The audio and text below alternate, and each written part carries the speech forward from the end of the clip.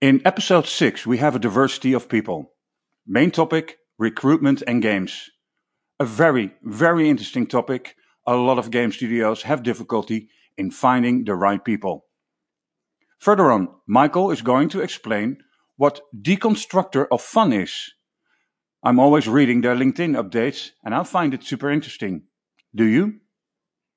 Mark of Game Recruiter is explaining the world of recruitment.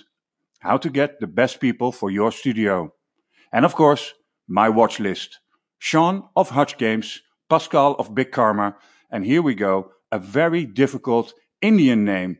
I first start with the company name, it's Ngor Games, and the name is Dianidi. If I said it wrong, I apologize.